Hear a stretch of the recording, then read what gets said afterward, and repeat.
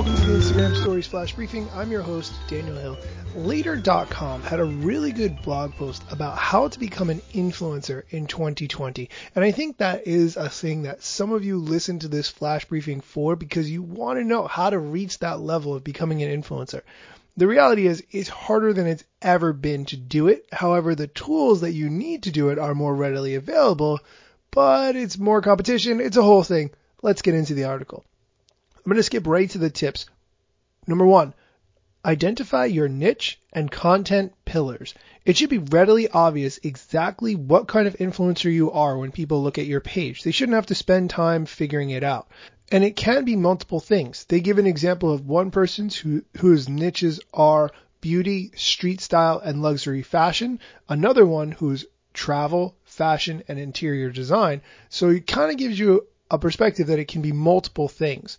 Once you have those pillars established, it'll be easier to create content because you can rotate between those content pillars every day, which totally makes sense. Then they give a really good example. For instance, if you were going to be a fashion influencer and you were going to focus on street style, jewelry, and beauty, the week could look like Monday could be a streetwear style for your work outfit.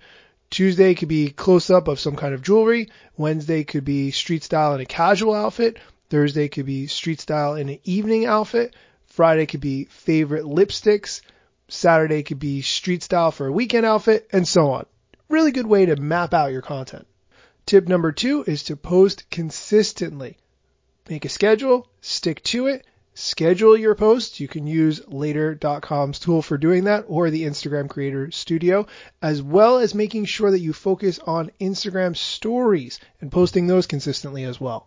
Tip number 3 is to write meaningful captions. People don't just want a 4-word caption or some deep Drake song lyrics, guys.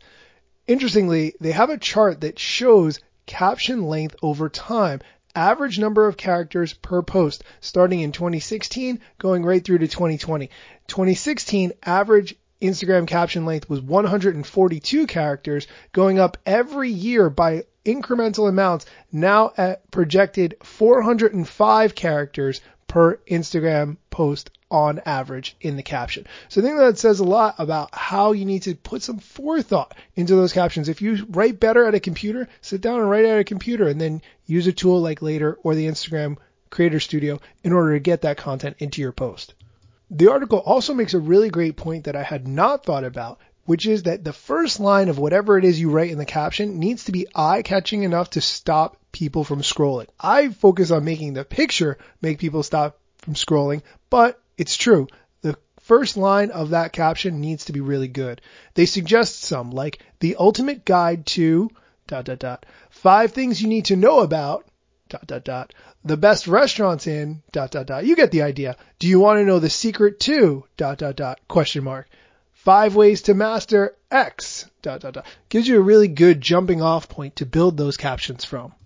This article has a bunch more tips. Definitely check it out on Later.com's blog. Well worth the read. Tons of graphics.